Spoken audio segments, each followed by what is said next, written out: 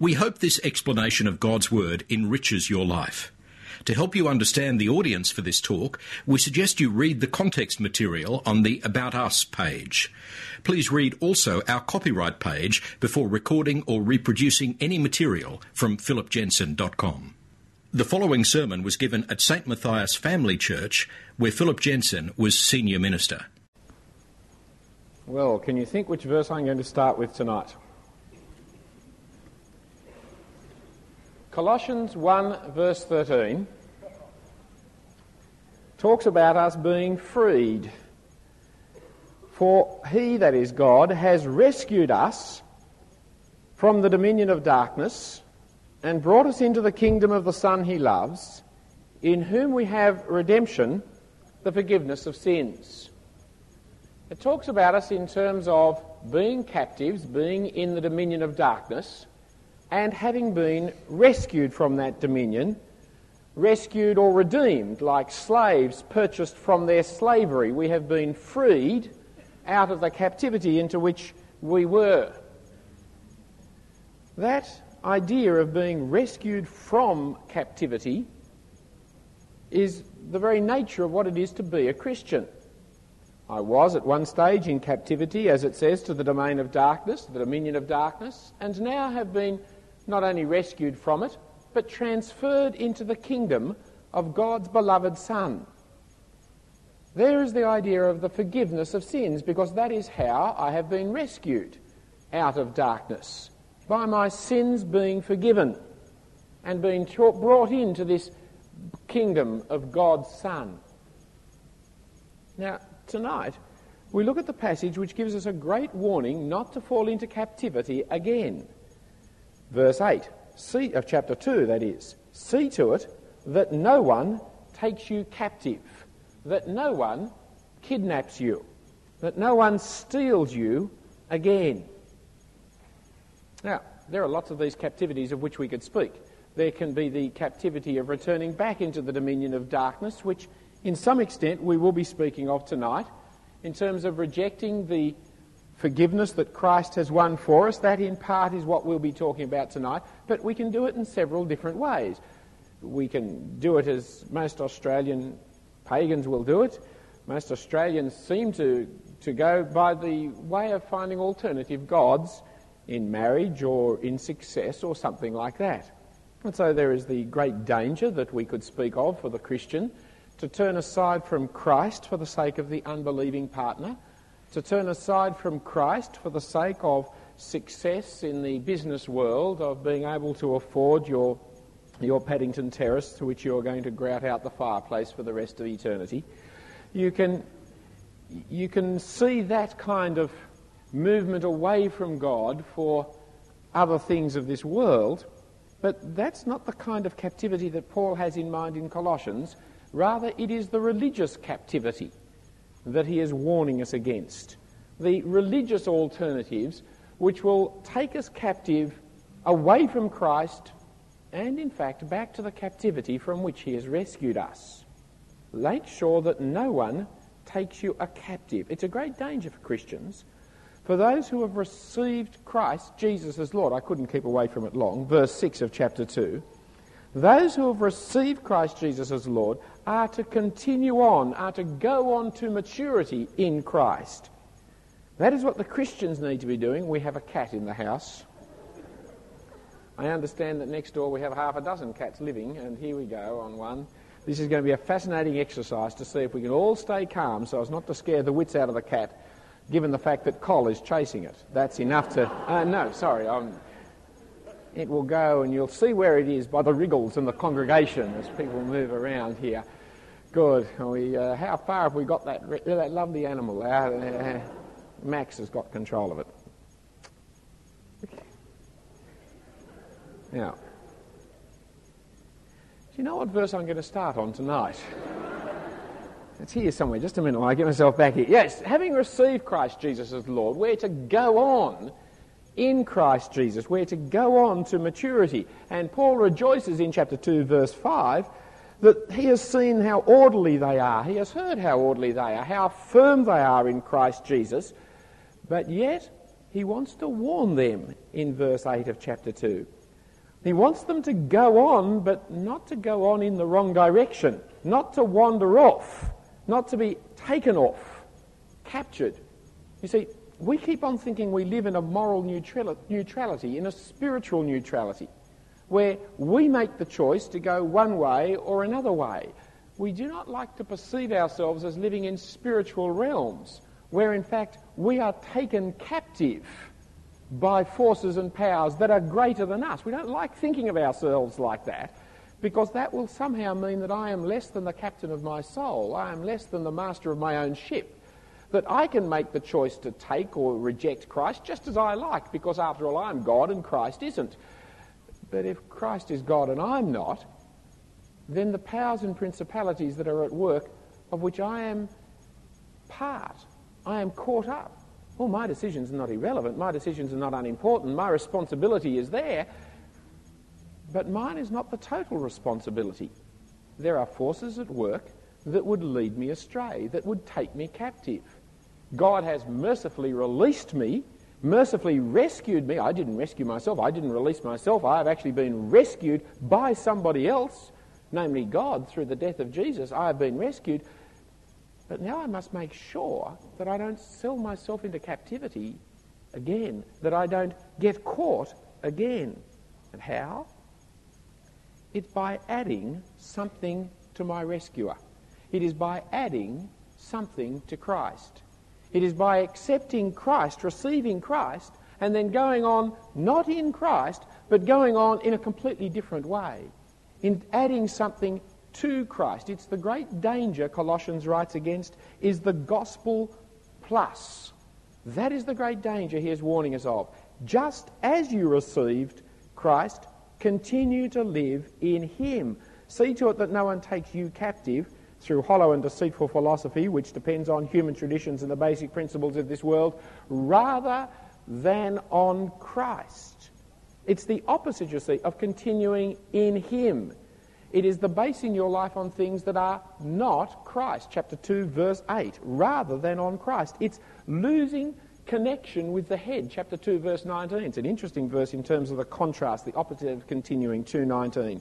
He, that is the person who's so built their life that's added on to Christ, he has lost connection with the head, from whom the whole body, supported and held together by its ligaments and sinews, grows as God causes it to grow. The church, God's people, the body of Christ, grows. It grows towards godliness, it grows in numbers, it grows in its own spirituality, it grows to maturity. How does it grow? It grows by the power of God at work in us. But God's power works in us through Christ. If you lose connection with Christ, then there is no growth that is Christian. We are to grow, chapter 2, verse 7, rooted and built up in him. We're to grow in him as a tree grows from its foundations, but we're not to grow away from him. To grow away from him is, of course, disastrous. That is, we don't want stunted Christians permanently in their spiritual nappies. But at the same time, we don't want wandering Christians caught as they move away from Christ. You see, it's a very serious error of which we're speaking tonight. Captivity, being kidnapped, being caught again, being actually lost connection with our head, very serious state to be in. An extraordinary warning and severe warning because of the seriousness of what's happening. That if you move from Christ, adding on to him, you'll fall back into captivity, which is a captivity that is hollow and deceptive. It'll promise you great freedom, but it will give you awful bondage. It is hollow and deceptive. There is a modern sentimentality abroad, which comes in part from a good thing called tolerance, a modern sentimentality which says that all religions really are just as good as each other, all different truths are different ways, all spiritual experiences that you can discover that all lead you in different ways. You get it through the ABC Religious Affairs Department all the time, show after show, where provided you've got a spiritual experience, a spiritual pilgrimage, then you're all right. That there is the supernaturalists, and provided you're on the supernaturalist wavelength, then you're all right. But that is not how the Bible views it at all, and in fact it's a very silly, stupid idea. because not all supernaturalism is right, you cannot really say the occult is acceptable to Christians or Christianity to the occult. The two are in opposition to each other. One worships God, the other worships the devil. They are in complete opposition to each other. That is calling black white and white black when you say that it doesn't matter what you worship provided you worship something. That all roads lead to God is not true. Most of the roads lead to hell. They don't lead to God. And we mustn't go on with this nonsense of saying, well, provided you pray, then that's what really counts. Provided you meditate, that's all right. Provided you have the experience of the divine, that's all right. Because it depends who is the divine that you are experiencing. What is the supernatural that is at work in your life? You see, it really is the nonsense of relativism. To the Muslim, Jesus did not die. He certainly didn't rise again. He wasn't even crucified. To the Christian, Jesus did die and rise again. And it's not really kind of incidental trivia around the trimming edge of Christianity. It's at the very heart of what Christianity is about. I mean, if Jesus didn't rise from the dead, says Paul, our faith is in vain, and we are most of all to be pitied, of all men to be pitied, because everything we believe is now unbelievable. It's untrue. It's a nonsense. Resurrection of Jesus from the dead, that he died, that he rose again, is absolutely central to Christianity. And Islam says it is not true. Now, they both can't be right. If Jesus did die and rise again, then Islam's wrong. If Jesus did not die and rise again, then Christianity's wrong. They both can't be right. They both could be wrong. Jesus may never have lived. Right? They both could be wrong, but they both can't be right. That's a nonsense. That puts you really into a degree of fantasy world, doesn't it? It's like the Flat Earth Society. I'm a great believer in the Flat Earth Society's right to exist. Oh, I'm glad that some are. It's very important they have the right to exist. It's very important they have the right to speak and to teach and to raise questions for those of us who belong to the Round Earth Society. Because if we don't allow them to ask questions like that, then we may never actually discover that the Earth is flat. We may be like the people who in previous generations believed it was flat and wouldn't have let the Round Earth Society preach and teach and ask questions, and so kept the society believing in a flat Earth for centuries, because they wouldn't allow the questions to be asked, the point of view to be argued. No, we must have the Flat Earth Society. But just because I believe that there's a right for the Flat Earth Society to exist does not mean that I think for a moment that what they're saying is true. Nor do I think for a moment that the Earth is flat for them and round for me. That is really a fantasy existence, isn't it? They're right or I'm right. If I'm right, they're wrong. If they're right, I'm wrong. We both could be wrong. It could be a prism. There's all kinds of other possibilities, aren't there? We both could be wrong, but we both can't be right. Because by the very nature and definition of it, if it's flat, it's not round. If it's round, it's not flat. It's the very nature of the meaning of the words. If Jesus didn't die, then Christianity is wrong. If he did die, then Islam is wrong. Then all religions don't lead to God, do they? Because they're not all leading to the truth. We may accept the right for the religions to exist without burning each other at the stake. In fact, as one who would be a prime candidate for burning, I'm all for the tolerance which says let's not burn people we disagree with. All for it. But saying I don't want to burn people at the stake is very, very different to saying that we're all saying the same thing, that we all believe the same thing, that it doesn't matter what you believe, that it's all kind of that same... That's not true, and it cannot be true. You see, the devil is the father of all lies. He is a liar from the beginning, and it's of his very nature to lie. And he wishes to deceive people. It is the character of him. And there is almost no captivity you can fall into that is worse than believing a lie. For as you believe lies, you so build a web of existence around the lies that you believe in. Every other piece of information then gets modified and shaped to fit into that fundamental lie that you believe in. There is the terrible imprisonment of people. And the devil is the master of lies and deceit. And his aim and goal is to deceive, is to distort the truth so as to get people to believe the lie. Now, having received Christ Jesus as Lord, the great temptation is to believe there's something in addition to Jesus, which is a lie. That we can somehow have God without Jesus, which is a lie. It cannot be so. Some time ago we had a year of peace. I don't know when that was, last year, year before. The years roll on, the years of this and the years of that. I'm waiting for the year of the three-legged bandicoot. I mean, we have them for all. They make no difference to anybody. I don't remember that last year, if the year was the year of peace, I don't remember it was any more peaceful than any other year, was it? I mean, it just kind of... So I can't see what difference it makes whether we have the year ofs, but it gives us grounds for putting out stamps, I suppose, which is better than Father Christmas stamps and is a relief from the Queen's head. Anyway, in the year of peace, we were asked to participate in a community peace service, right? A religious peace service, where the local politicians encouraged us to get all the religions together and we'd have an open-air peace rally that would be religious. And they wrote up a church kind of service, a religious service, which we could all agree upon saying. Well, of course, you can imagine what it said. Absolutely nothing. Right? Whatever word it used so as to make sure that it could mean everything to everybody and nothing to anybody. That was the very character of it. And of course, one of the key elements that left out all the time was Jesus. You can't have a religious service of peace involving all the religions of the world and use Jesus. You can use the word God. That is possible. The Buddhists will accept it, knowing that we're weak-minded people. But the other religions will take on God, provided you don't define who he is too carefully. But you cannot mention Jesus, can you? Because as soon as you mention Jesus, then you've lost a whole group of people. But of course, we couldn't participate in it without mentioning Jesus. For Jesus is the Prince of Peace. How can we have a peace service without the Prince of Peace invited? It's not on, is it?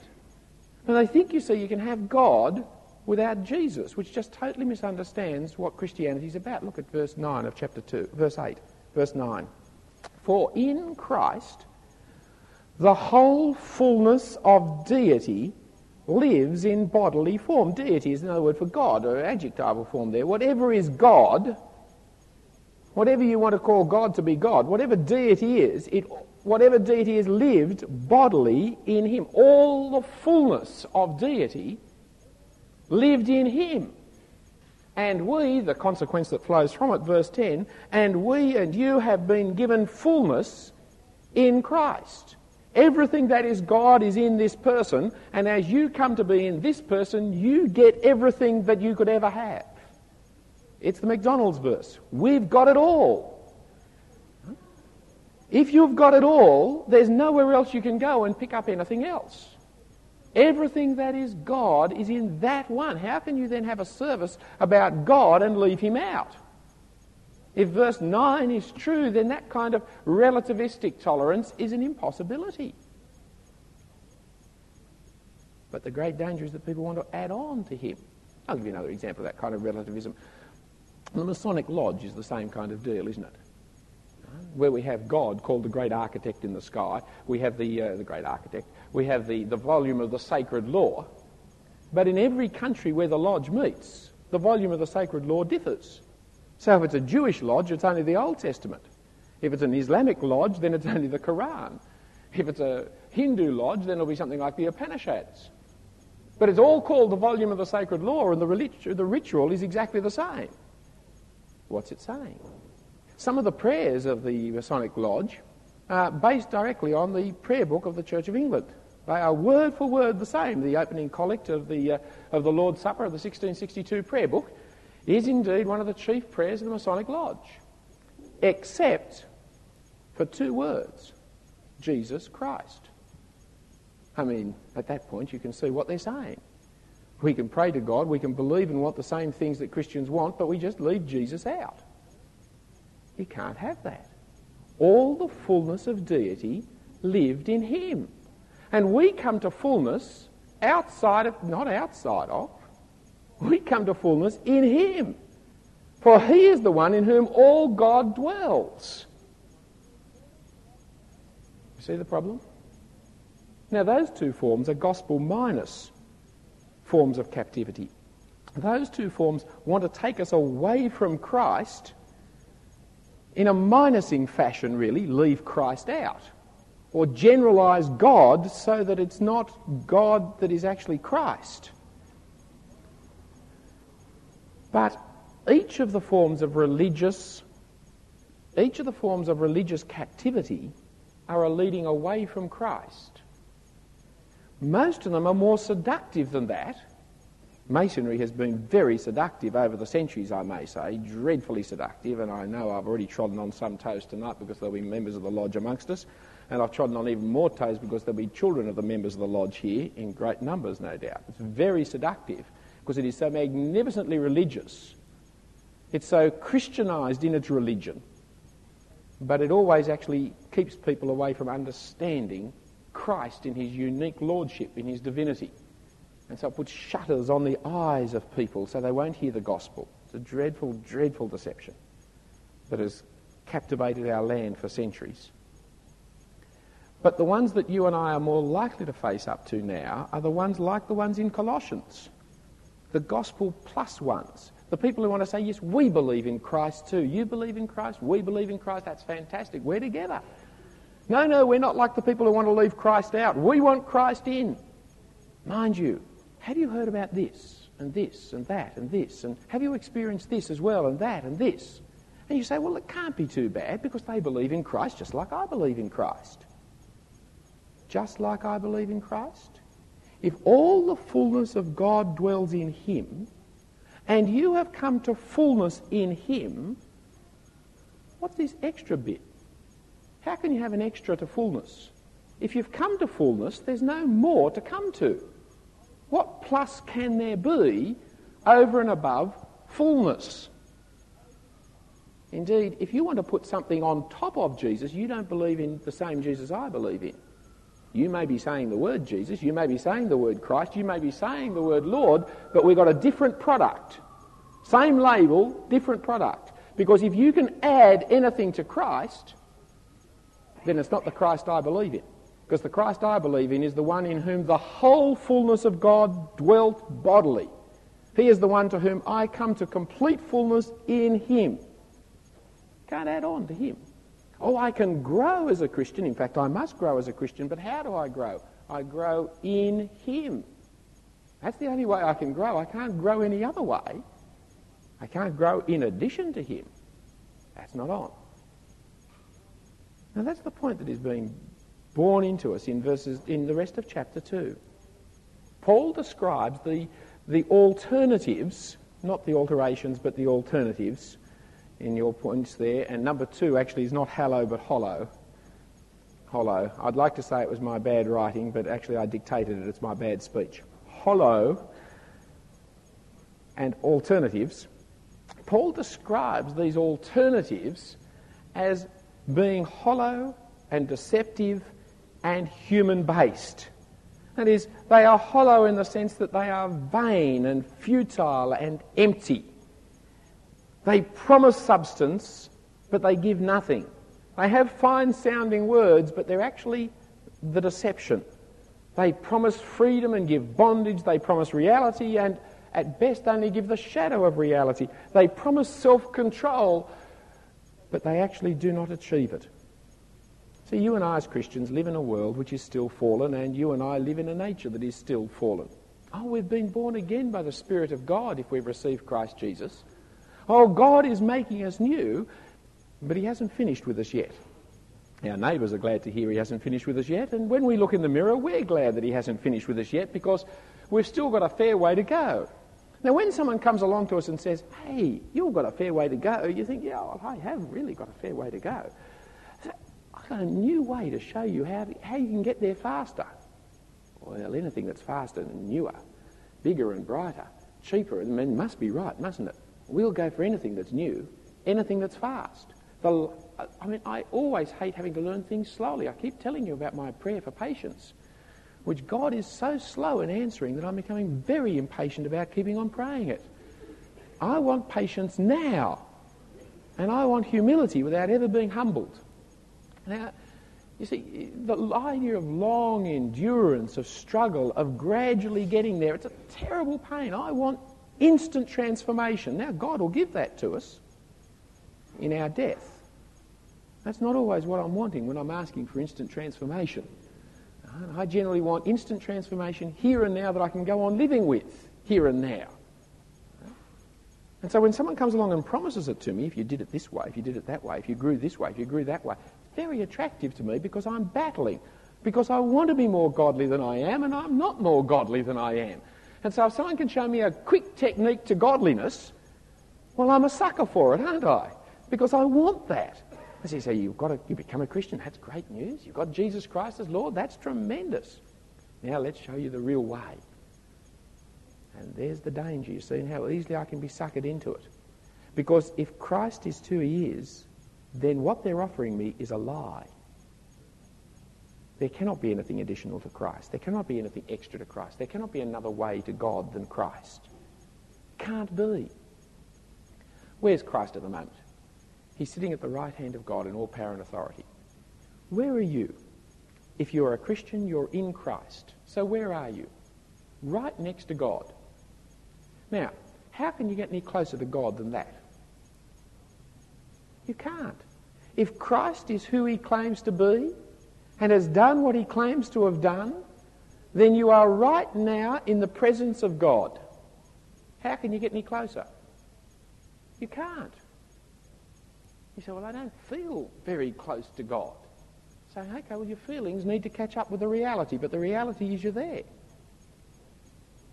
You say, well, look, if I did this course or that course, then I would feel closer to God. You may feel closer to God, but you may have actually got further away. Because if you're added to Christ Jesus, you haven't got any closer, you've got further away. How can you get closer than being at the right hand of God? And that is where you are, if you're in Christ Jesus. You can't get any closer than that. So, well, this is a real letdown. I thought when I became a Christian, I would just have the tingling sensation of God all over me all the day. Well, I'm sorry, you've got such silly thoughts about Christianity. That's not the way it is. The way it is in this lifetime, you continue in the same struggle and effort that all people are called to in a fallen world. That's the way it is.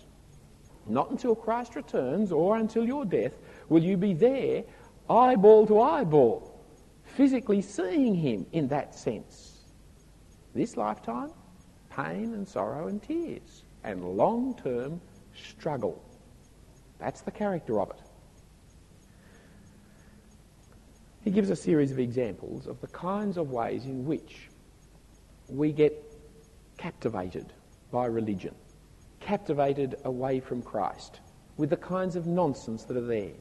These are the kinds of things which come from, as he describes them, human tradition, the basic principles of this world, deceptive philosophy. Not all philosophy is deceptive. Don't go down that silly track of burying your mind in Christianity. Philosophy is not itself deceptive, but there is deceptive philosophy. That's quite possible, isn't it? And that which builds on human traditions and on the basic views of this world are deceptive. That is, there is a way of thinking about God which comes from our humanity, and it's wrong. The only way in which you can know about God comes from God's divinity, comes from God himself. Many of you, many times, have heard about my sister. So I won't laden you with my sister yet again. The principle of it is very clear, though. You cannot know her unless she reveals herself to you. You see, there are newcomers here, there are strangers here as I look down through the gloom of these dreadful lights that I'm sometimes under. I look down, I can see the faces. There are faces of people here I don't know. Now, I can stand here for a long time staring at you, as long as you care to sit there, staring back at me. And at the end of an hour or two, or a day or two, or a week or two, I still won't know anything about you except you're incredibly patient or have died recently. I cannot from here determine what you are like.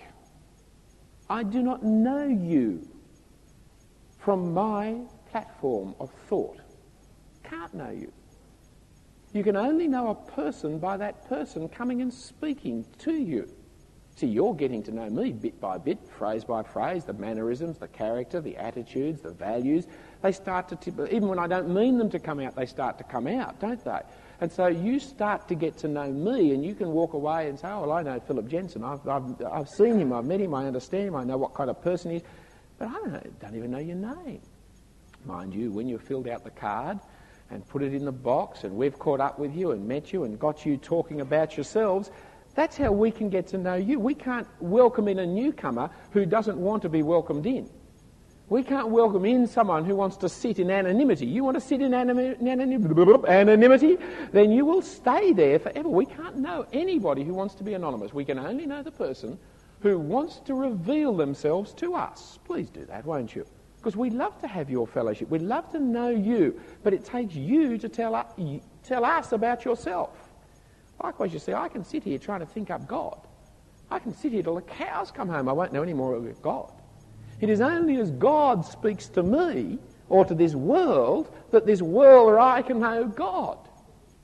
And so those philosophies, those traditions, those elemental principles, as Paul calls them, which are based upon human perception and reasoning about God, are in fact always wrong. It's God who speaks to us in Christ Jesus. It is when God became man in Christ Jesus that we can know God. It's fascinating, really, isn't it? That the philosophy of religion courses that are run at most universities are really the philosophies of irreligion. Really, they go hand in hand with the ABC Department of Irreligion. You see, it's very interesting because they'll never discuss Jesus. It's fascinating. I've called in the course down New South Wales University on and off over the years. Haven't been for a couple of years now. They must slightly changed it. I have to call in again and have a look at it. But they'll discuss God till the cows come home. But they'll never discuss Jesus, who is the person who was God, who is where God revealed himself. It is where God spoke. I can talk about God because as long as I'm talking about God, I'm talking from the human viewpoint about that which is unknown and unknowable. It's like thinking up Mr. Smith and saying, what do you think Mr. Smith is like? And someone will say, well, I'm not even sure there is a Mr. Smith. You know, well, that's a good question. Maybe there isn't a Mr. Smith. I know, has anybody ever met this Mr. Smith? No, I haven't met this Mr. Smith. You met Mr. No. Well, we're all agreed Mr. Smith hasn't been met. Well, we can put that down anyway. I don't know. Is it possible to meet a Mr. Smith? And we go on and always searching, never finding, because that would ruin our whole academic progress. I mean, it's fundamental to philosophies in the arts faculty because it's crucial that you can never find an answer. If you never found an answer, then you'd be an engineer. Well, no one wants to be one of those, so we keep it in the arts faculty where philosophy is quite... You go round and round and round and round, you see, nowheresville, because they're not willing to face what is fundamentally obvious to anybody who reflects upon it, that you can't know a person if the person doesn't tell you about themselves. And you can only know the person when the person does tell them about... And the God of the Bible is personal. And so if we're going to meet the God of the Bible, then that God has to reveal himself to us. And so if we wanted to find out about him, then we must look where he reveals himself. Or where does he reveal himself? Verse 9, chapter 2. Very important verse, isn't it? They're all important, Colossians. In Christ, all the fullness of deity dwelt bodily. That's where we come to fullness in him. And so we mustn't be taken captive by anything that is a philosophy, a thought, a tradition that comes from us. Because that's deceptive and hollow. It'll promise great things but offer nothing in the end. Well, what are some of the examples? Circumcision is listed there in chapter 2, verse 11. The external rite of belonging to the people of Israel, the covenant sign from the Old Testament. In one sense, there's no modern parallel because Judaism is unique. But in another sense, that kind of feeling that by circumcision I'll be all right, that circumcision is the label that will save me, that will put me right with God, is found in nearly all religious circumstances. People think that because they've been baptised or they've been confirmed or they belong to the Church of England or the Presbyterians or the Orthodox or the Catholic or whatever it may be, that God will somehow deeply and profoundly be impressed by them and say they're okay with me. I mean, those who belong to the Church of England are sure that God is an Englishman who created the world at 9 o'clock in the morning, as any good Englishman would start work. And so if you pile up there and you say, well, God, I really was a member of the Church of England, he will say, that's very good, doffing his bowler at you and inviting you in. It's all part of that kind of nonsense that God must be a member of my club. I mean, I'm a member of it. I'm sure he would if he was down here.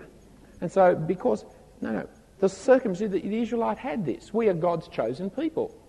Therefore, if we're God's chosen people, that's all we need to be, really. And there's great pride in being God's chosen people, much greater ground for believing in it, of course, than believing in the Church of England. Much greater ground. And they thought that just because they were the children of Abraham, that God would be impressed with them. And John the Baptist it was who says, have I got John the Baptist? It's Jesus. It's John the Baptist that God can raise up from the stones children to Abraham. Don't think that just because you're a child of Abraham that God's going to be impressed with you. Don't think because you're being baptised that God is going to be impressed by you. See, that's a terrible thing, but it's funny, people believe it. They actually think they're Christians because when they were babies, their parents took them along for a sprinkling. They really think that has made them now permanently Christian. I was chatting to this lovely fellow the other day about becoming a Christian. I think he's very close to becoming a Christian if he hasn't become one already.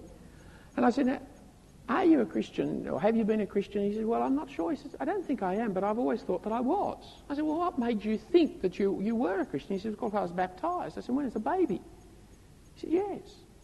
And I said, well, because of what your parents did to you as a baby, you think that you're a Christian? He said, yes. He said, well, I said, are you? He said, no. It's nonsense, isn't it? How could what that happened possibly really be what's making you a Christian? I understand Adolf Hitler was baptised as a baby. It hardly makes him a Christian. Might tell you something about the parents, but tells you nothing about the child, does it? Not necessarily. Yeah, I've had all my children baptised. But that's another story. In and of itself, it doesn't make a person a Christian. All we need to do is stand outside the maternity wings with water pistols, and as they came out, pew, pew, we could get them all in. Long Bay's full of baptised people. But it's not just that, you see, some people, of course, it's not just a baby one, because those of you who come from adult Baptist backgrounds now think, yeah, but you've got the same problem there, haven't you? That people really think, they say, you become a Christian, that's marvellous, but have you been baptised? I say, oh, as a baby I was done. I said, no, that's a christening. That's not a baptism, which is a nonsense, but never mind. That's a christening, not a baptism. Have you been baptised by full immersion as an adult? And you say, well, I don't know how much water they used when I was a baby, but I certainly haven't had it as an adult. I say, oh, well, are you really a Christian then? Can you be sure you really are a Christian if you haven't been baptised as an adult by full immersion? By someone else who has been baptised as an adult by full immersion? Got to be done the right way, or you mightn't be a Christian at all. I mean, you're not really living in obedience to God. You think, oh, people don't say that. They do. There's a group of missionaries come from another country onto our campus for 6 weeks, and they are teaching and preaching around our campus that you are justified by faith in Christ plus baptism. And if you are not baptised, then you are not right with God. And by baptism, they mean by full immersion as adults. So you've got Christ, that's great, but have you got the right kind of label and the right kind of membership to the right kind of club? Because if you haven't, that's not good enough. See how they can add on to Christ? But if that's true, then you don't come to fullness in Christ, do you? See the problem? Gospel plus. Now, if you chat to them and ask them about whether they believe in Jesus, yes. Do they believe Jesus is Lord? Yes. Do they believe he's the Christ? Yes. They believe all those kinds of things, and you think, well, they're Christians like I am. I'll join them in going around doing their evangelistic work. I'll join up with their club. And they say, by the way, have you been baptised? Oh, no, I haven't. Oh, it's very important. But you've accepted them as Christians because you haven't realised they are adding on. See how seductive it is, how deceptive it is. They didn't say to you, you're wrong about Jesus. They said, you're right about Jesus. But they were wrong about Jesus because they haven't taken seriously 2:9. Or again, festivals, back to verse 16 of chapter 2. Therefore, don't let anyone judge you by what you eat or drink, or with regard to a religious festival, a new moon celebration, or a Sabbath day. See, people mustn't pass judgments on these things. Every religion goes in for religious observances of festivals, of fast days and feast days, of Lenten fastings and Ramadan, of Christmas and saints' days, of Sabbatarianism, of red letter days, high days, low days, of black letter days, of first Friday of the month days, and all kinds of things that go on. You know, the Orthodox Church, the Eastern Church and the Western Church split over the subject of which day we should be celebrating Easter. The very date of Easter is a fundamental split in Christianity as if it matters. It doesn't matter if we never celebrate Easter ever again. If we drop Easter out of the calendar, it wouldn't matter. Because what is important is that Jesus died and rose again, not which day we're going to remember it. That's a trifling inconsequence. And yet, whole Catholic tradition, the whole Orthodox tradition can't agree about which way to organise Easter holidays. Once every 4 years, this year in fact, it comes together on the same weekend. Every other weekend, the Greeks and the Russians, they have Easter a different day to those around who come from a Western tradition. But it's very important, you see. I can't have fellowship with you as a Christian. You have Easter on the wrong day. Incredible nonsense. Looks religious, you see, to go in with these days. Ash Wednesday and St. Cyprian's Day, and it's not religious. It's just show. It's just hollow. It's nothing. Sabbatarianism is the same. We had a fellow come here one night to church, very upset with us because we used the wrong kind of bread for communion. We didn't use wafers, we used bread. I never even really noticed. I just put it in the mouth. I'm thinking about Jesus at the time. However, he's worried about the kind of bread we're using. And then he was all upset because it wasn't on the Saturday we were meeting. Well, he didn't have to come, but he came. It wasn't on Saturday. Crucial. So I got talking to him about his faith and the rest of it, and his faith had really gone downhill since he'd run out on his wife with another woman. Here he is worried about which day of the week we meet to eat unleavened bread while deserting his wife in adultery. See the problem? See the perspective? Jesus puts it in terms of a very lovely picture he uses, it always amuses me, of the Pharisees who strain out the gnat, the insect, the mosquito, and swallow the camel. It's that kind of character, isn't it? That's the kind of picture that rightly captures that kind of religious claptrap that people go on with. Don't let people pass judgments over you. Now, if you're a Christian, you are bound to come across these people after a little while who'll say to you, well, why do you celebrate the Sabbath on the wrong day? As if it matters. Which day? If it's really crucial to you, come and join the university church. We meet on Friday nights after sundown, which of course is the Jewish Sabbath.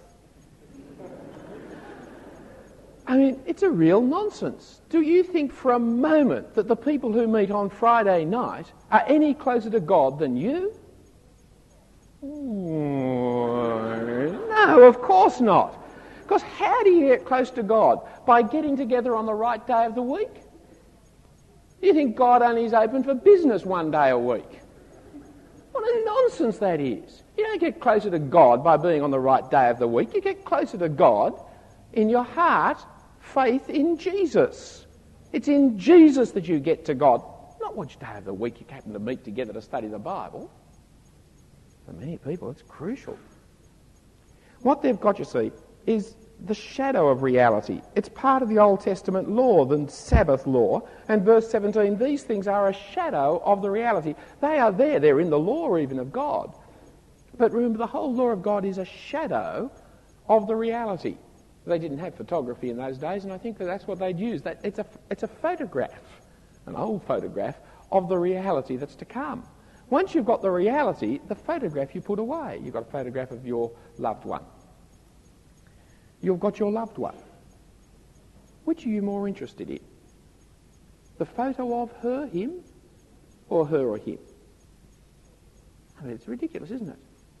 Now, before you met her, I'll push the illustration into the slightly strange. Before you met her, someone gives you a photograph. This is the girl you're going to marry. So you've got this photograph of this girl, and you go around the countryside looking for anybody who can match up with this photograph. Huh? Because that's the one you've been told that you're to marry. Now, that's what the Old Testament law was like. God was saying, this is what the ultimate reality will look like. And so when Christ comes, he must mesh in, he must look like that which is the shadow of the reality. But once you meet the girl, what do? So, well, now I've seen her, I'm going to take the photograph home and I'm going to marry the photograph. I'm going to get into bed with the photograph, Hardly. Once you've got the reality, the photograph is then put in the back burner, isn't it? Put away in the album somewhere to be opened and looked at and laughed at later. But it's no longer the thing that governs your life about, because you've got the reality. Now, I'm not saying the Old Testament is something to put in the back burner and laugh at. I'm saying it helps us understand the reality, but it's not the reality. The Sabbath was there for a purpose, to teach us about heaven. If you've got heaven, you don't need Sabbath observances anymore. Likewise, the rules and judgments that people want to pay. Religions love rules, especially rules about eating and drinking, and about which days you're going to meet on. Well, there's the rules there in verse 16, people passing judgment on each other, or verse 20, since you died with Christ to the basic principles of this world, why, as though you still belong to it, do you submit to its rules? Do not handle, do not taste, do not touch. All about things that are doomed to perish as they're used. See, religions love them. The Hari Christians won't eat meat. They'll always only eat vegetables. The Lenten fasts, the Friday, no meat on Friday rules, the Islamic rules about no alcohol, the counterculture religious rules about only having brown rice, brown bread, brown sugar, raw sugar anyways, if those things somehow make you more religious and more holy, or not having tea and coffee because of its wicked caffeine that is really just destroying your whole life because it's taking you away from God. There's any number of religious laws about that. I understand Adolf Hitler was a vegetarian who drank neither tea nor coffee, but I don't think it got him any closer to God. What goes into your stomach goes down the toilet. It doesn't bring you to God. It's never meant to do that. It never does do that. And if your religion is based upon what you eat, your religion is in the sewer. It's got nothing to do with God. You don't reach God through the sewer. You reach God in Christ Jesus. That is the only place you reach God. For the whole fullness of God is found in Him. Therefore, don't let people pass judgment on what you eat, what you drink. That's an irrelevance. Eat what you want to, drink what you want to. There are some things good for your health, there are some things bad for your health. There are some things that are excellent for your health, and they taste lousy. Whatever you want to eat with thankfulness into your heart for the God who has created the good things of this world for you to enjoy. But you see, when you can eat only vegetarian food, special food that's been blessed and all that kind of thing, it looks so religious. It looks so holy to have this very meagre diet, to go on these long fasts, to do without food for 3 days, 4 days, 5 days, a week. It looks like you're a person of enormous spirituality. It's not really. It's a person with an enormous appetite. That's all you are. And if you keep going long enough, you'll be a person with strange delusions running around in your head as well. Takes you no closer to God. God has created the good food of this universe for us to enjoy. How then can you get closer to God by not using the good gifts He's given to us to enjoy? It's a nonsense. You see, you don't believe that God is the creator of the universe. That's what's happened. You've lost touch with Christ, who is the Lord of creation. No, eat what you want. Drink what you want. Refrain from eating and refrain from drinking just as you want, but don't make any rules about it. Don't make any regulations. Don't let anyone rule over you, and don't rule over anybody else. Matter of complete liberty and freedom. The kingdom of God is not what you eat or drink. Romans chapter 14 verse 17 is a useful verse for you in that regard. 14:17.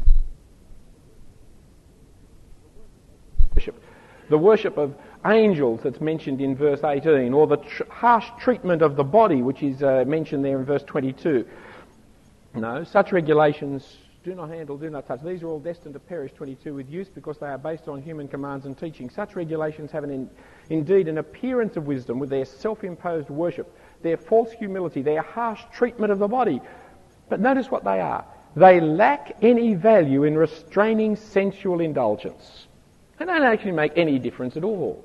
Not to your spirituality. They look, all the bowing and the scraping and the flogging of the body and the hair shirts and the hours of mesmeric trance-like singing and chanting and the twisting and distorting of the bodies up into this position and that position, lying prostrate, upside down, inside out and back to front. It really doesn't bring you any closer to God.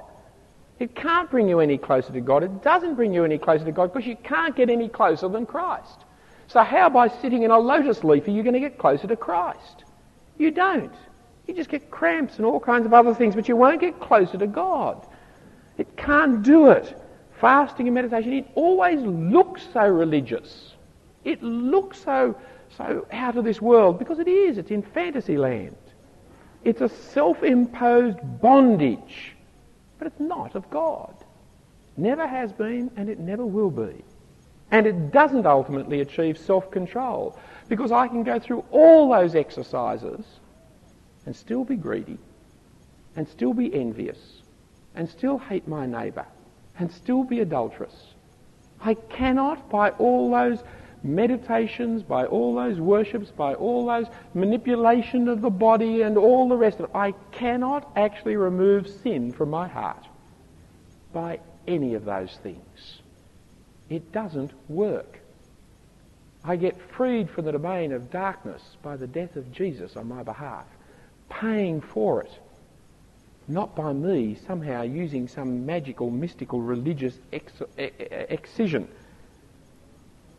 Or again, there are those who base their religion, verse 18, on what they have seen, as the NIV translates it, on visions, as the RSV, I think, more accurately has translated it. The fasting, the worshipping, the severity of the body, and the visions all go hand in hand. There is a great plethora of vision taking around our society at the moment. But of course, visions are also not the way to God. You do not base your faith, I trust, on visions, but upon Jesus Christ and his word. God did not come to man in a vision, he came to man as a man. The word of life, which was from the beginning, we could taste, we could touch, we could handle, we could see, we could smell. We heard him, he lived amongst us, and we saw his glory. He wasn't a vision when he rose from the dead. He said, bring some fish, see I am not a ghost, and he ate the fish in front of them so as to show that his resurrection was a resurrection of the body, not of a vision, not of a phantasma. But vision sounds so spiritual. I was the other day. There I'd been fasting for 3 weeks and I had this incredible vision. I'd been out in the desert and suddenly, well, from there on in, you can say anything, can't you? And you've got people's attention. But of course, if you go out in the desert and fast for 3 weeks, I guarantee you will have visions. The first week it'll be visions of all those Margaret Fulton cookbooks. The second, third and fourth week they just move into weirder and weirder religious sensations. And if the reason you've gone out in the desert is some kind of religious viewpoint, then you're bound to have religious visions. It's inevitable. It's just the character of what you're doing to your brain. It doesn't tell you anything about reality. It just tells you something about visions. It sounds so spiritual, but it's puffed up without nonsense. We're puffed up with just nonsense. It makes you feel so powerful and so religious, and it makes everybody else around about you feel second class and inadequate. And that's part of the captivity that we can be seduced into. And so with all these is this asceticism, that eating and drinking should be denied, that physical pleasure should be denied, that spirituality comes from being non-material, but Christ is the Lord of creation. He is the one. All that you are doing is moving further away from Christ, who is the head of creation, as well as of the new creation. Well, enough. It's all about a new legalism. We know that we're saved by faith in Jesus Christ alone. Some of us may not know that here, and we need to find out about it. But assuming that we know that, then we know that we're not saved by faith plus works. Over and over again, the Epistle to Romans, Galatians, drums home this idea that it's by faith in Jesus Christ and not works. Nor is it faith in Jesus Christ plus works. It's just Jesus Christ who has saved us. And most Christians have got that clear. But the devil comes with other guises. Sometimes it's the old law of saying, yes, you don't have to keep all the law. We know you're not saved by law, but you really do have to keep the Sabbath law. I mean, that is one of the 10 Commandments, isn't it? That's not like all the rest. And suddenly you start to quaver here and say, well, now, where does this fit in? Or they say, well, what about your food laws? There's lots of things you're supposed to eat and not eat in the Old Testament. Why are you eating them now? And you forget that Jesus declared all food clean. You say, well, maybe that's not right. More commonly, though, it's the new legalism. That you've got to have experiences. You've got to have fastings and feastings and visions and celebrations and religious practices. So they say, yes, you're a Christian, we're Christians, but you're not doing it right. That's why you're having trouble in your spiritual life. You are having trouble, aren't you? Are you really able to pray every day, keen, filled with the joy and delight of prayer? You out sharing the gospel day after day with joy in your heart? Do you find Bible reading just fills your life with pleasure and excitement so that you can't put it down? No, you see, you're not really having the full spiritual life, are you? If you come and do what we tell you, then you can have all these things as well. Well, you're a godless coot if you're not conned a little bit, aren't you? And who doesn't want to have quiet times that are endlessly magnificent? Who doesn't want to be able to share the gospel effortlessly and easily with joy all the time? I mean, everyone wants that kind of thing, and if this is the mechanism to get it, then you know it's wrong. It's the old con. It's the gospel plus con. Whatever it may be, they visions, be they rules, be they judgments, be they what you eat or where you go to church, be which day it is or which day it isn't or any of the other thing, it's a con. Because you can't get closer to God than being in Christ. Not unless you think Christ is less than God, or that he hasn't brought you there. You see, to think that you need anything in addition to Christ means that Christ isn't the fullness of deity, or that you haven't come to fullness in him. And so there's new legalism. Christ is Lord. Just as you received him is how you're to continue in him. The Lord who saves you. Grow and develop in him. Well, before I ask you my two questions about the first step and the second step, do you want to ask your questions and make your comments? I suspect this is a longer question time than usual, and I can see that is going to be the case already. So therefore, the answers will be short and brief, and I hope they won't be too rude. We'll start with Alistair, isn't it? Where does fasting fit in? Is it a religious activity? Nowhere in the New Testament are we told that we are to fast. The Old Testament has fasting laws which Jesus practiced and taught his disciples about. Not that they should practice them, but when they do practice them, this is the way in which they're to do it. But indeed, the New Testament, I think, teaches us that we are the people of the feast, not the people of the fast, because we have the Lord with us, because we have come to the new age. I wouldn't have thought fasting was the normal characteristic of the Christian lifestyle, rather than feasting and rejoicing is the characteristic of the Christian lifestyle. Where we do fast, it's because we haven't got time to cook the meal, we're so keen to pray, or where we're so ridden with the repentance of the guilt of our sinfulness that we just don't feel like eating, or we're following the instruction of Isaiah, and I've forgotten the chapter number, someone can yell it out for me, 58, which tells us not to fast about food, but to fast about sin. Any twit can give up eating ice cream. Try and give up lying. Anyone can give up milkshakes. Try and give up greed. The fast of sin, that's the one that Christians should try if we're going to go for one. If someone wishes to fast, they want to knock off eating for a day or two, good luck to them. But when they do, don't tell anybody about it. Don't make a big thing of it. And make sure you don't think you're any closer to God because you've done it. I understand if you fast for about 3 months, you'll get to meet God. Now we're moving down here. Yes, Bill.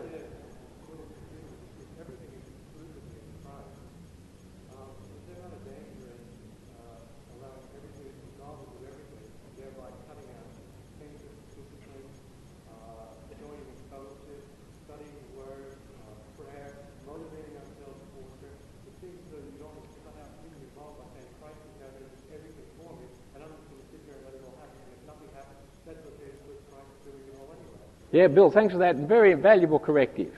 See, if everything is in Christ, sounds like you sit back and do nothing. Christ's going to do it all for me. I don't have to read my Bible, don't have to go to church, don't have to. I just sit back and he does the lot. I don't do a thing from here on in.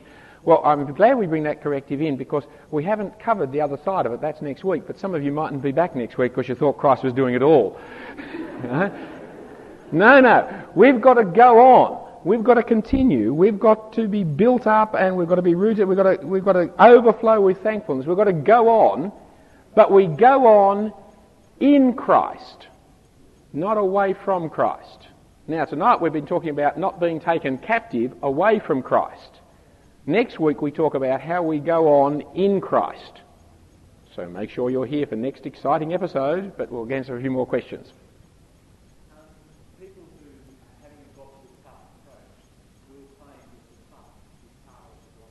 Yes.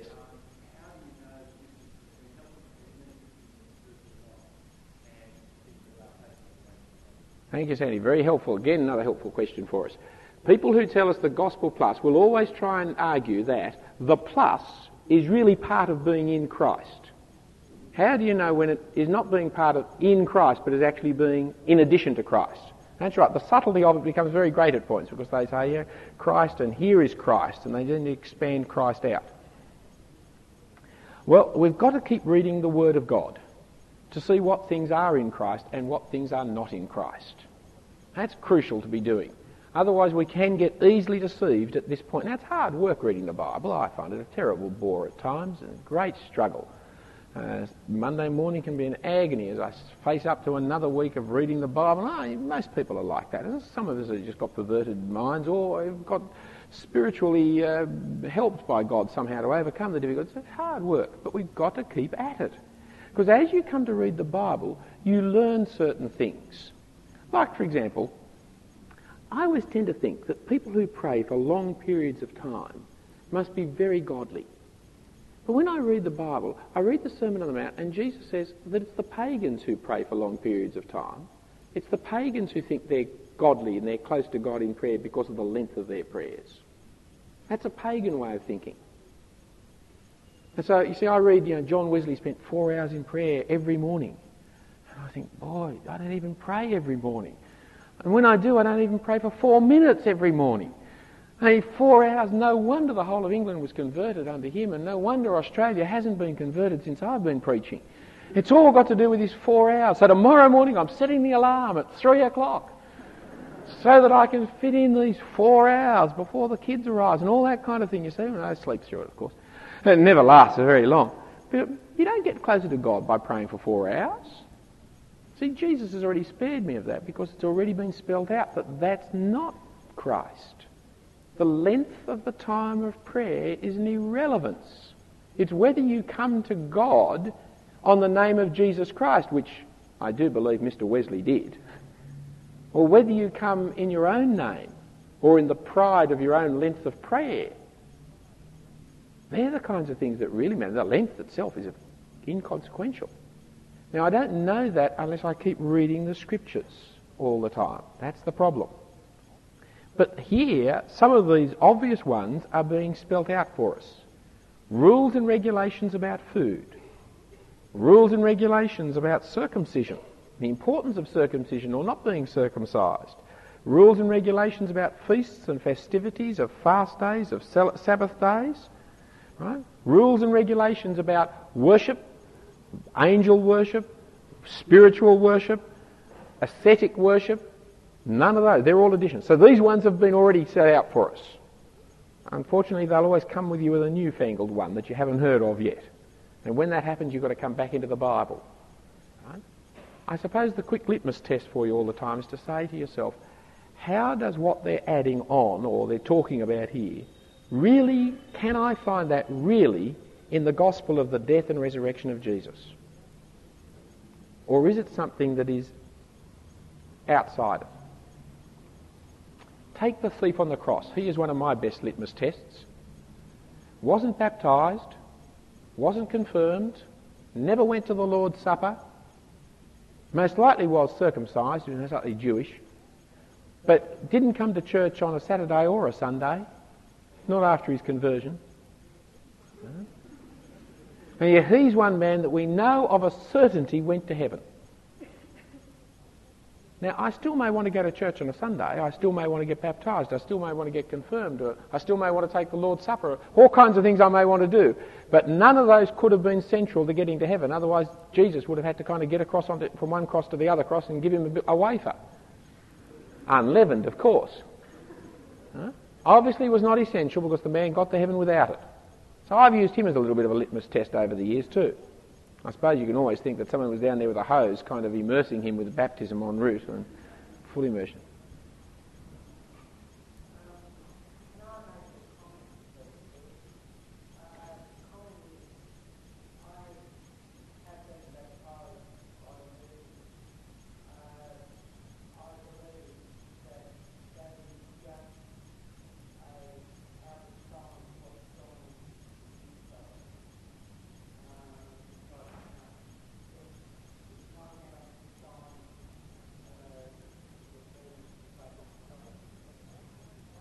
Well, thank you for your comment, brother. Praise God, I'm glad you've been immersed. About 2 weeks' time, we're going to hold a baptism service down at the University of Pearl, New South Wales University. We're going to be immersing some other people too.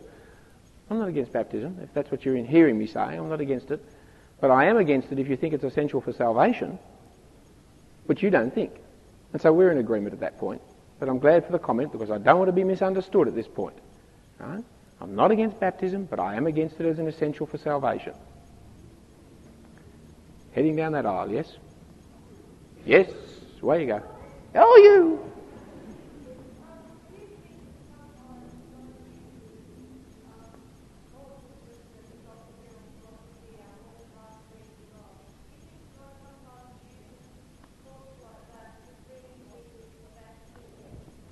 Do I think that God uses courses like, all roads lead to God to actually bring people back to him from time to time? Yes. I think God can and most likely has done that. And I know he can because he's a sovereign Lord of all things. I know a couple of people who have been converted, genuinely converted, by people who have gone door to door talking about religion called Jehovah's Witnesses. And through the Jehovah's Witnesses calling on their door and asking them questions about the Bible, they've got studying the Bible, and as a result of studying the Bible got converted and never became Jehovah's Witnesses but Christians. So God can use them. I know that because in the Old Testament God uses Balaam's ass to speak his word. And that he continues to use asses is still part and parcel of the process. It just doesn't worry me particularly, you see. God can use anything. If he can get Balaam's ass to speak, why, there's even a chance he could use me. Even a chance he could use you. And he can even use people who are in opposition to him. Right? So yes, he can use those things. That doesn't mean that in any manner of being, that because I believe that God can use Balaam's ass, that therefore I'm going to go into donkey farming. So as to raise up lots of asses, you see, so that God can evangelise the world. Likewise, because God can use general philosophy courses of God, does it mean that I'm going to promote that lots of people go and do those because they're going to find God? That's like feeding asses. Down the back of that row there was one that I saw. Yes, thank you.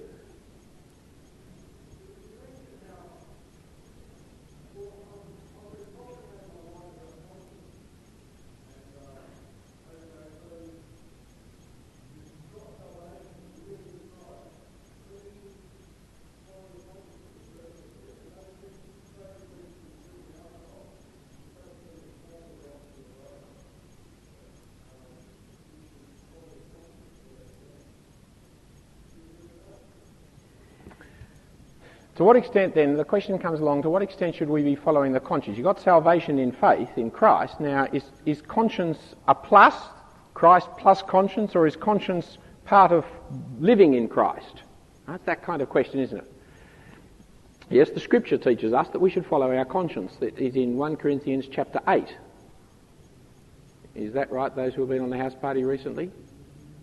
It's in 1 Corinthians 8, isn't it, that we should be following our conscience? No? I'm looking for some confirmation here, and I don't mean an Episcopal one. I'm sure it's there somewhere that we should be following our conscience. Only that each one that wants to do follow his conscience. Isn't that right? And there's also Philetus and Hymenaeus in 1 Timothy who have made a shipwreck of their conscience. So I'm sure we should be following our conscience. However, we must also be educating our conscience. That is, my conscience can give out false signals. My conscience, the things I liken it to today is the computer. It gives out the information that I have programmed it to give out. If I program it to give out immorality, it will give out immorality. If I program it to give out godliness, it will give out godliness. Now, one of the problems is that people wrongly program their conscience and then say, well, I'm just following my conscience. Now, we've got to follow our conscience, yes. But we must educate it rightly. So any number of people, you see, they want to say to me things like, well, I'm going to continue going out with him and her who are not Christian because I don't have a bad conscience about it. I feel it's all right. Well, all they're doing is telling me that their conscience is ill taught. What we need to go back is the Word of God and talk about the holiness of God's people and the purity of God's people. Just because my conscience feels right doesn't mean that what I'm doing is right. What I'm doing still could be wrong. Now, I've got to obey my conscience, and therefore it's very important that I educate my conscience so that it is in accordance with Christ. My conscience must be in Christ. Otherwise, my conscience will then become something that's additional to Christ. So I've got to get my conscience back to being in Christ so that I can follow my conscience in Christ. Michael?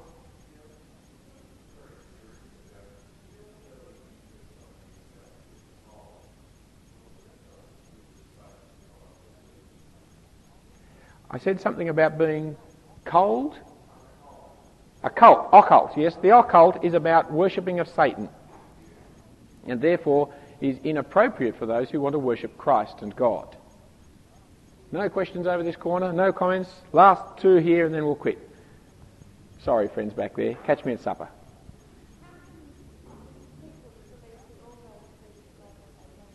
How can I convince people that all roads lead to God that they don't?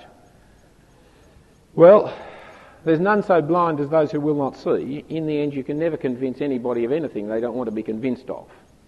Right? I tend to try and go back into that absolute thing of did Jesus die? And to raise the question of contradiction.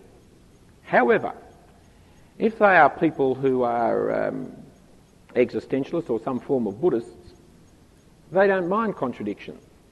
If the earth's flat to you, it's flat to you. If it's round to me. Right? And they're in fantasy land. Now, at that point, I find a quick slap across the face or a kick in the crutch will teach them that relativism is a great nonsense. You see, you can't reason with a person like that because they have just departed from the land of reason. Right? And they're saying now, well, everything is just what you perceive. So I say, well, perceive this. And when they perceive it, I say, what did you perceive? That's different to what I perceived. Would you like a similar perception again?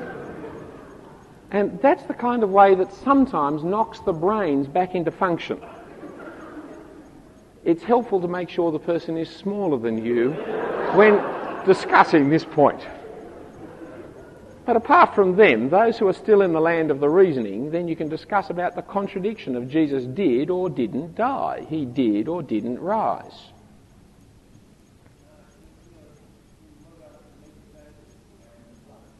What about the meat strangled and the blood? That is a very nice obscure question, brother, from Acts chapter 15. And what is the place? You see, in the Judaizer question in Acts chapter 14 and 15, the question came as to how much of the Old Testament law did the Gentiles have to observe, to which three things were required of them: that they refrain from meat that had been strangled with its blood, they'd refrain from blood, from meat strangled, and that they went out doing good, giving to the poor. I think they're the three things that are listed there in Acts 15. And that's the reference you're making to, isn't it? And you see, those things are actually come from prior to the law. They come out of Noah's covenant, not out of Abraham's covenant. And that is why they are alluded to back there. However, that's a bigger question than I'm going to cope with in the last question of the evening, so I'd commend you to the tape library, which has a tape on Acts 15, in which we can deal with that at greater length there. Well then, let me ask you my two questions, you see. Have you taken the first step? The first step is to receive Christ Jesus as Lord. Have you taken that? Because if you haven't taken that one, a lot of what we've been saying tonight's a bit off the mark from where you're at, isn't it? Because you're not in danger of falling back into captivity. You are in captivity. You're already there. If you haven't received Christ Jesus as Lord, you haven't been liberated yet from the devil's deceits. You haven't yet come into the presence of God. You do not yet be part of being the family of God. And you can be because of who Jesus is and what he has done. He has come just for you. Now, we haven't gone much on that tonight. We often do and frequently do here, and I hope you'll come back and you'll find out more about that. In the meantime, come and talk to us about it. Talk to a Christian friend about it. Get one of the good Christian books. There's a lovely book called A Fresh Start up on the stall. And I encourage you, that's a good one if you want to take a first step, is to look at A Fresh Start. Because until you have received Christ Jesus as Lord, you go on living in the lie. But if you have received Christ Jesus as Lord, I want to ask you the next question. Have you yet taken the second step? Well, don't. There is no second step. That's the problem. The first step is the great step. Go on in the first step. We are not two-step people, we are one-step people. Christ Jesus is Lord. Live under his lordship. Go on in the kingdom of the Christ. Go on with Jesus. Don't go anywhere else, because we've got it all. Let's pray. We thank and praise you, Heavenly Father, for your great gift of your Son, and we thank you that in him we can meet you. We who are sinners have been brought right with you. We who are your creatures have become your family. And we praise you for him. And pray, Father, for those amongst us who do not yet know him, and through him you, that they might take that great first step. We pray for those of us who do know you, that we may not be made captive again by adding to Jesus, or by being dissatisfied in him. And we pray it in Jesus' name. Amen. Thank you for listening to the talks on philipjensen.com. Please check our copyright page before recording or reproducing any material on philipjensen.com.